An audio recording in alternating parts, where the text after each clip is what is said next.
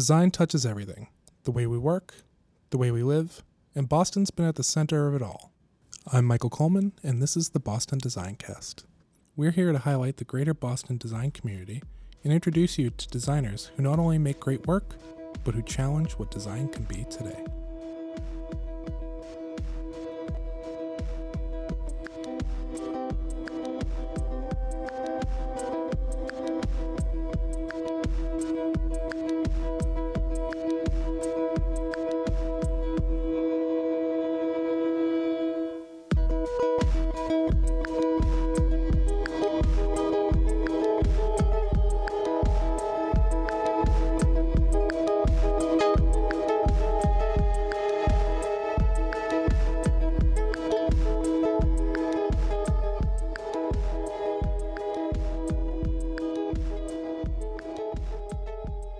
Hello, listeners. In this episode, we'll be speaking with Matthew Stumm from Stark Raving Branding and Digital Marketing. Stark Raving is a Boston-based branding and digital marketing agency that provides tailored, creative, and strategic solutions to strengthen brand awareness and engage customers. They combine agile strategies, high-impact creative, and the latest digital media solutions to create meaningful connections. They exist for brands with ambition, for innovative companies with breakthrough ideas and an amazing story. They would like to make something great together. So Matt, to get started, after leaving school, what were some of the things you were surprised to learn about the design industry that might have been glossed over? That's a good question. I think that, going to art school and really focusing on design as an art form as opposed to a career. Where I went, that was really the focus, was to focus on your craft and your conceptual and design capabilities. There wasn't a lot of focus on design as a business, what business problems we were solving for people, what it meant to be a designer for a company. How did you make money doing this as a career?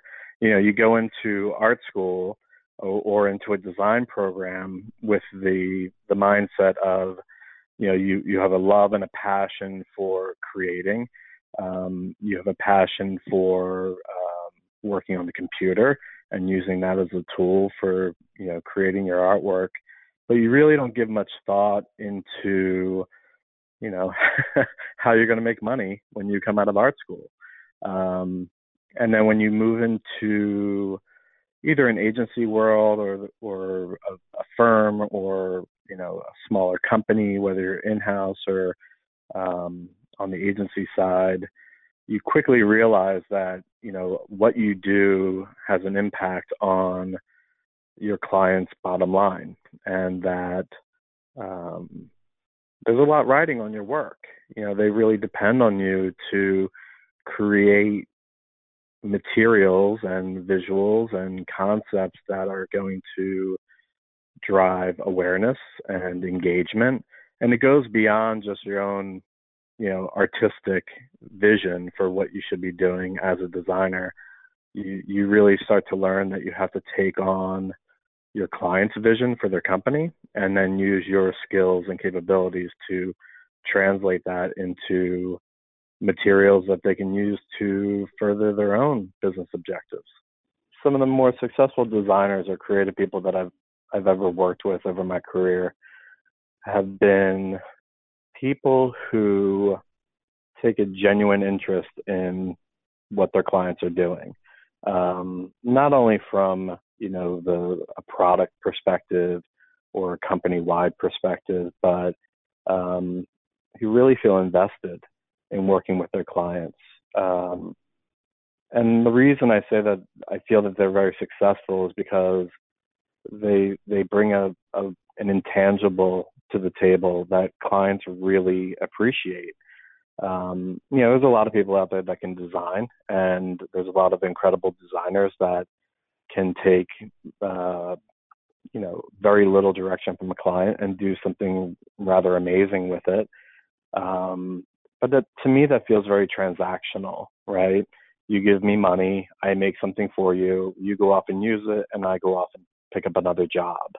And I never really liked that approach in the work that I did. I always liked the idea of being this kind of distant arm for a client, like an extension of a client, and really understanding who they are, what their objectives were as a business. Um, it makes a designer more valuable. It makes a designer, um, you know, integral to the entire process, whether it's marketing or advertising. The level of understanding that you bring to the table, the level of investment you have in a clients really pick up on that and they really appreciate it. And I think that if you're a young designer coming up, the more you can do that, the more repeat business you're going to be getting from these particular clients. When you were a young designer, what did your start look like? What was sort of the path that you took? Sure. Yeah, I think it's unique for each designer, right? I think some people fall right into a place where they absolutely adore and the work is amazing and they get catapulted off into, greatness. It's a dream scenario. And I think that, my path was, I really wasn't sure exactly what kind of design I wanted to do, whether it was more on the advertising side, more on the marketing side. Did I want to work for an agency? Did I want to work in-house for somebody? So I tried a couple things early on, and my first real design job was with a small firm, and we worked across a number of different industries, and I liked it very much. I thought it was, in hindsight, I realized today that I learned so much from that first job by being around people who really, really took pride in the craft, really took pride in being a designer or being a creative person. I don't think I appreciated that much back then, like most young, you employees do. I had the ego, but in looking back, it was just like an amazing learning experience. And I'm glad that I took that. It was the type of job where you were given license to do really whatever you wanted, as long as it was effective and the client liked it. And it was a great start. After that, I went off and started freelancing for a bit because I wanted to try that out. And at the time, I just didn't know enough about the business to be able to sustain that. So I went back into direct marketing, which I really liked. I liked it a lot, and worked for some really interesting clients. And like a lot of creative people, I bounced around. I tried a bunch of different things. I chased interesting clients that I wanted to work for. But then I started to realize that, there was work that I liked from a creative perspective, and there's work that I liked from an intellectual perspective. And I think finding a balance between the two was really important to me at a particular time in my career. And then I started working in healthcare and life sciences, which I felt really satisfied those two sides of my brain. I think that working in healthcare, working in life sciences, I think sometimes it gets a bad rap. I have found that it's probably the most intellectually challenging work that I've ever done. And it's challenging from a creative side because the creativity in healthcare isn't always obvious, and you really have to dig deep and practice your craft and practice concepting and push yourself beyond. I think if you work in retail or travel or technology, and I've worked in all of those, not that they're easier, But with healthcare, there's real people on the other side with real diseases and real conditions that you're speaking to, and you have to have reverence. You have to have respect for them, but you still want to give them something visually pleasing. So I found that I really enjoyed that part of it, and that industry. Working for healthcare companies and with the problem that you're trying to solve being a real tangible thing, like a disease or a condition, can Hmm. that sometimes be a bummer or a damper on the mood? Yeah, I think that's a good question. I think that when you work in it long enough, you start to realize that um, one, it's not about you as a designer. It's really, as a designer, no matter what industry you work in, you provide a service. And working in healthcare, you really start to feel like you're contributing, that you're putting your skill set and bringing that to the table. I mean, obviously, we're not doctors, we're not nurses, we're not medical professionals or researchers, but we do have a skill set that is valuable in that industry. Um, and we do have an opportunity as creative people to explain incredibly complex medical and health related information to people who just want answers. And so while you learn about a lot of these conditions when you work on them, um, it can weigh on you, but when you flip it, you start to realize that these people need help. We're in the communications business. Our job is to communicate to them what opportunities are, and you realize that you're really providing people a service. So at the end of the day, you feel like you're making a contribution. Um, it's a different feeling as opposed to, selling sneakers or selling, toothpaste or whatever. There's a certain, validation in that too. But when you're working in healthcare, um, it's a very tangible thing at the end of the day that, through a lot of our work, we speak to the doctors who do the work. We speak to the researchers. We speak to actual patients who have the diseases and conditions that we work in. They value what we do. And I think that that's really refreshing. There's a term out there, Hmm. uh, design for good. Would you say that Yeah. this sort of hits that mark? Yeah, I think that design for good um, can apply to a million different things. There's a lot of good we bring to the table as creative people and as designers. Yes, designing for people who need, therapies for life-threatening illness, that is good. Designing a website for a small business who's really starting to take off and wants to grow, that's good too. I think that it really is. Um, again, I think design can, at face value, just be beautiful things that you make for people. And I never really thought of it like that. Um, it's really a difference maker. It really is. Um, and again, the good can be translated across a number of different industries.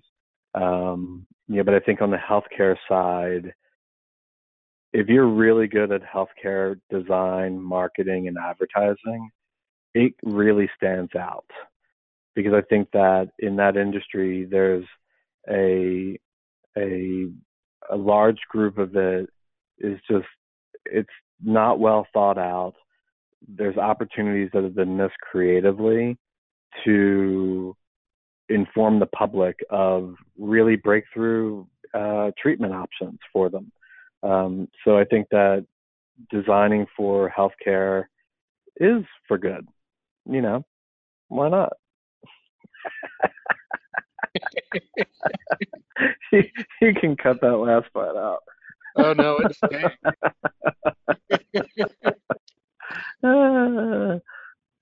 So talking about results and change that you can make, has there been a campaign or project that you've worked on that you saw in real life the results of and sort of the ramifications of your work?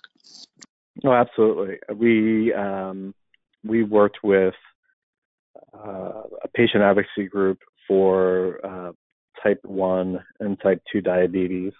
And, there's a lot of it in the news right now about healthcare access for people. And, especially when you're living with diabetes, your access to insulin, it's a life-saving drug.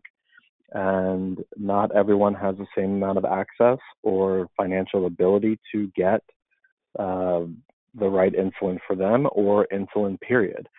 So we worked on a campaign that was really impactful.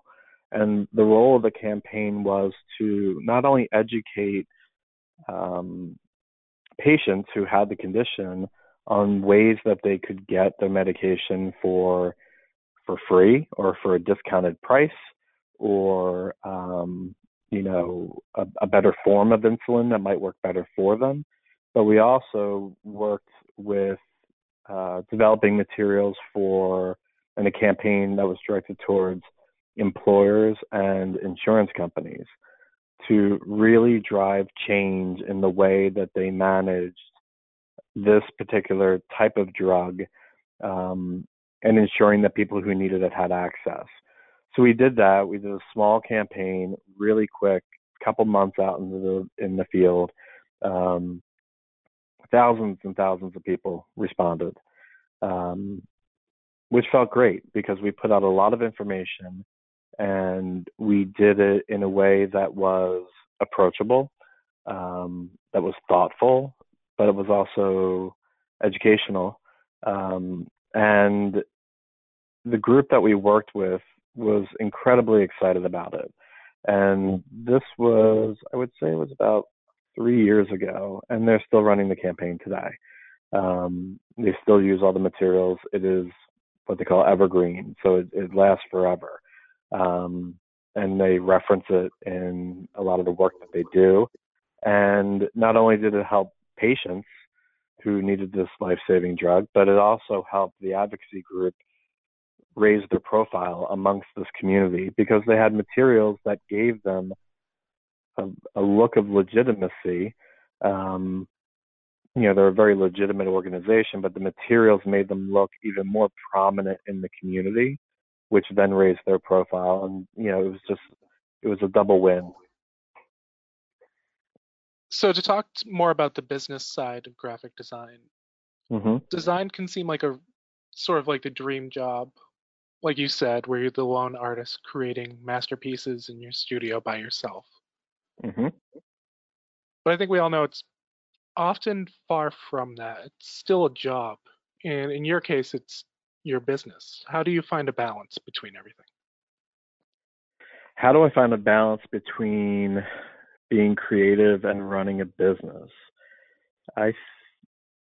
It's challenging. I think during the beginning of my career, it was, like most people, my focus was do the best, most creative work possible, try to work with really high profile clients so that we had great budgets and great opportunity.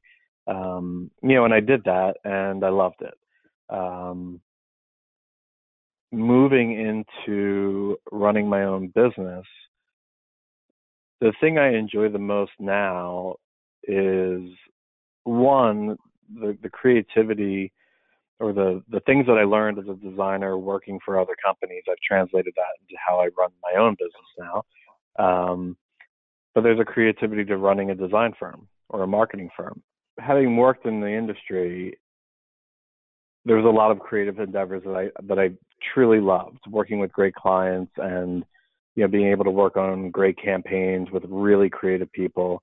And one of the things that I really valued out of all of that was it wasn't just the campaigns that I loved, but it was the creative people that I worked with that I loved. Um, so moving on and starting my own business, being an entrepreneur and an owner of a small firm is a creative endeavor unto itself, right? Um, there's a lot that I've learned over the years from the people that I've worked for and worked with that I've applied to my company and the way I've structured it.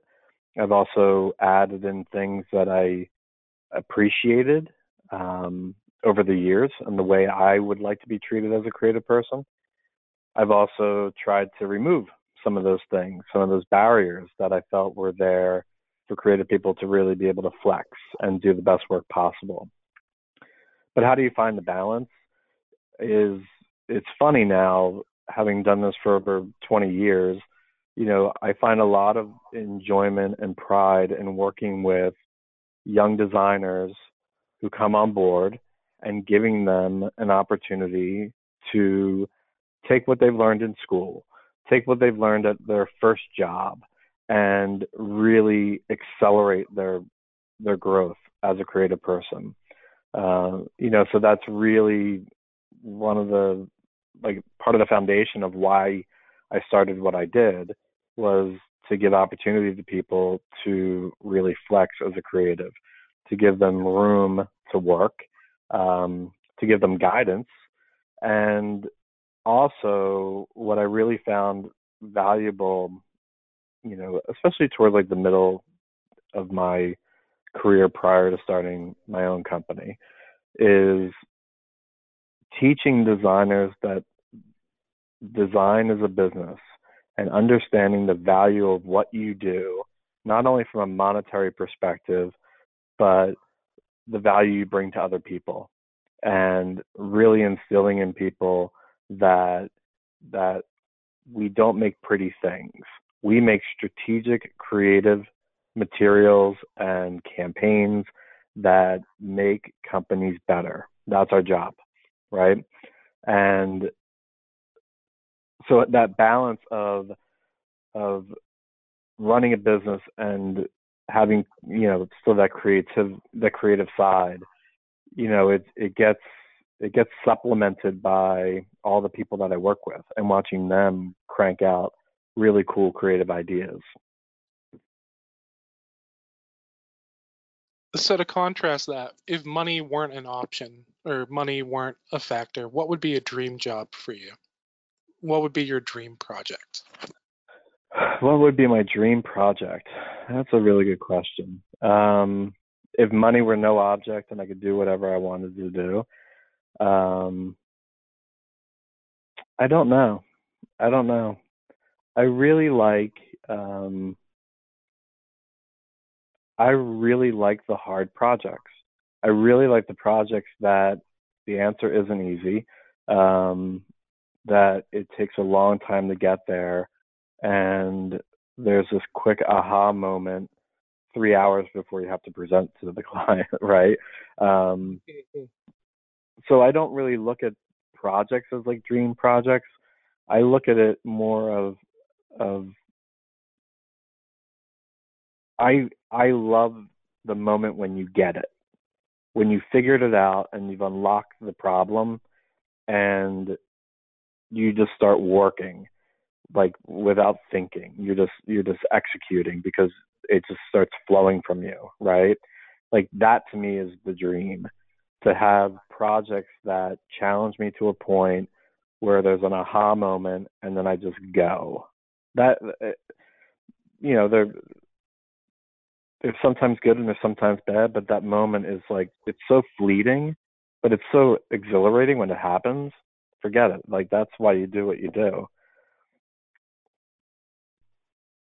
So one thing I need to know is, it's the name, obviously. Mm-hmm. How did you come up with the name Stark Raving? That is of folklore.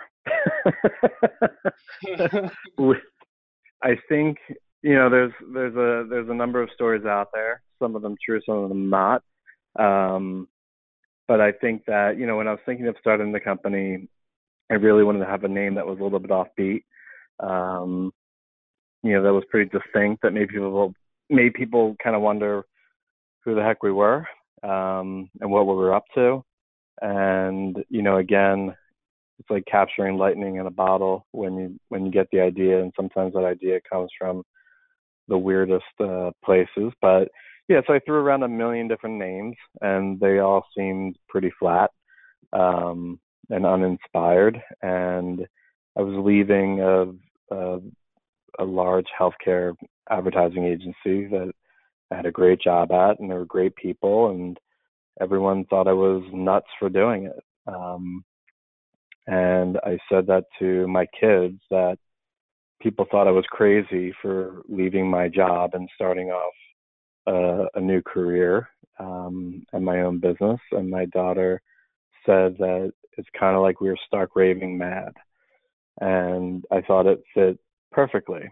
I think that you have to be a little crazy to leave the security of a job and a regular paycheck and all those things that come with a job, and go off and pursue your own business. But I also think that it's the crazy ones that succeed, because they have the guts to do it. So that's where the name came from. Very cool. I left off the mad part. We just went stark raving. Mad may have made it a little bit strange. Stark Raving, a subsidiary of Mad Magazine. But I will say this. I don't know if you're still recording this part, but you can add this in. It is the number one question we get from clients every single time, which says to me that it stood out to them. I think a lot of people thought when I named it that, and I unveiled it because I didn't tell anybody what I was naming it, they thought it was the worst name in the world, that we would never get business. And I don't think we've ever gotten a bad review of it. Maybe we just didn't get a phone call because of it, but that's okay. But I think it also proves that from a creative perspective, you sometimes have to go with your gut. And my gut said that was the right name. And if people didn't get it, they didn't get it. That's okay. But that's the story. Something that we ask everyone on the show. Why Boston? Why live or work here? Good question. Well, I'm from Philadelphia, born and bred. I'm always going to be from Philly, right? But I moved up here to go to the Art Institute of Boston, and I stayed here. I graduated college, and I think Boston's art scene, Boston's creative scene is very interesting to me. There's this great mix between small boutique design firms that are doing like some crazy amazing work, to mid-sized marketing agencies that are just so smart and creating on such a high level, and punching so much over their weight. They're winning clients that you can't imagine why they're winning them. It's because they're doing amazing work. And then you have some of the biggest ad agencies in the world here, right? So there's this weird kind of like ecosystem of, whatever flavor you like, it's here. And that's really interesting to me. When I came out of school, there was very much a Boston style. Maybe I'm not in tune with it as much as I used to be, but I just really love that Boston style that was happening in the late 90s, early 2000s, which really just appealed to me. And I think that, it just kept me here, right? I mean, among other things, getting married, having children, all those things keep you where you are. But there's truly a love for Boston because there really is an appreciation for our business here. Um, it has this kind of like small city, big city feel that I like.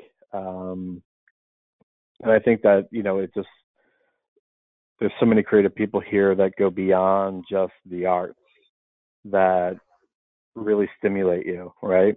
And whether it's food or breweries or museums or whatever the case may be, I think the art and culture scene here is really conducive to a young designer or creative person um,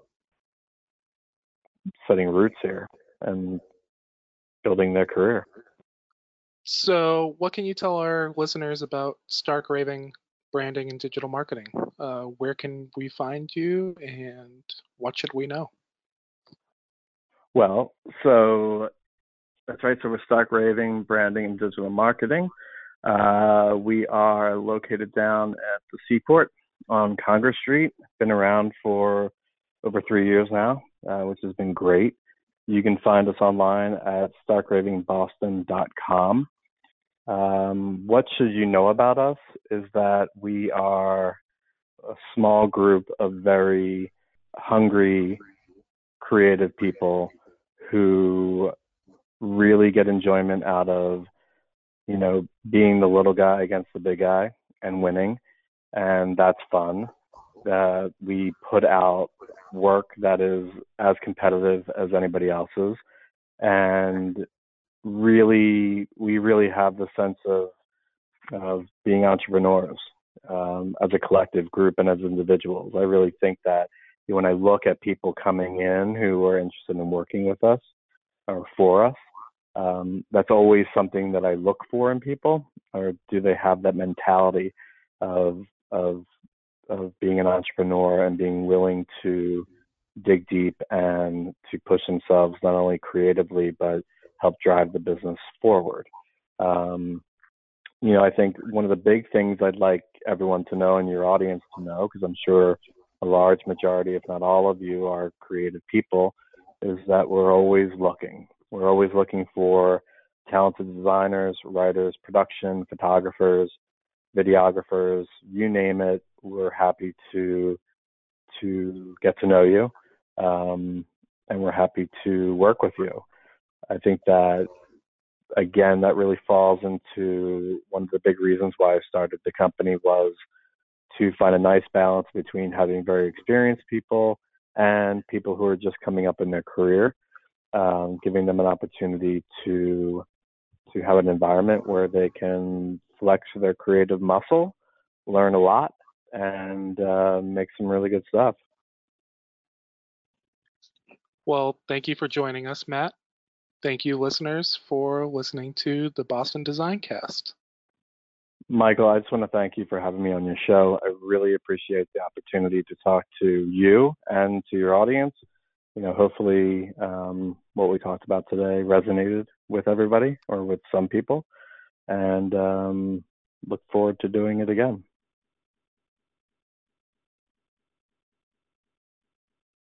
The Boston Design Cast is recorded at the InnoLab at the Boston Public Library.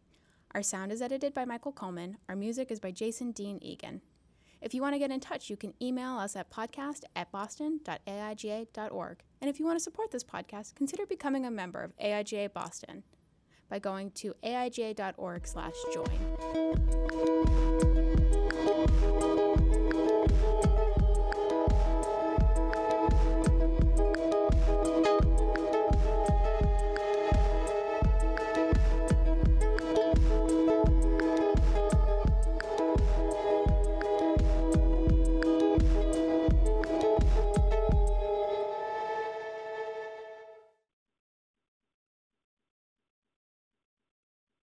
All right, one more question. Let it rip. Best Wu-Tang Clan member? God, Method Man, probably. The RZA, the Jizza, Old Dirty Bastard, Inspector Deck. Listen, they're all stars, but I have to go with Method Man because he's a triple threat. He can act, he can sing, and he can rap. What do you want me to say? You heard it here first, folks.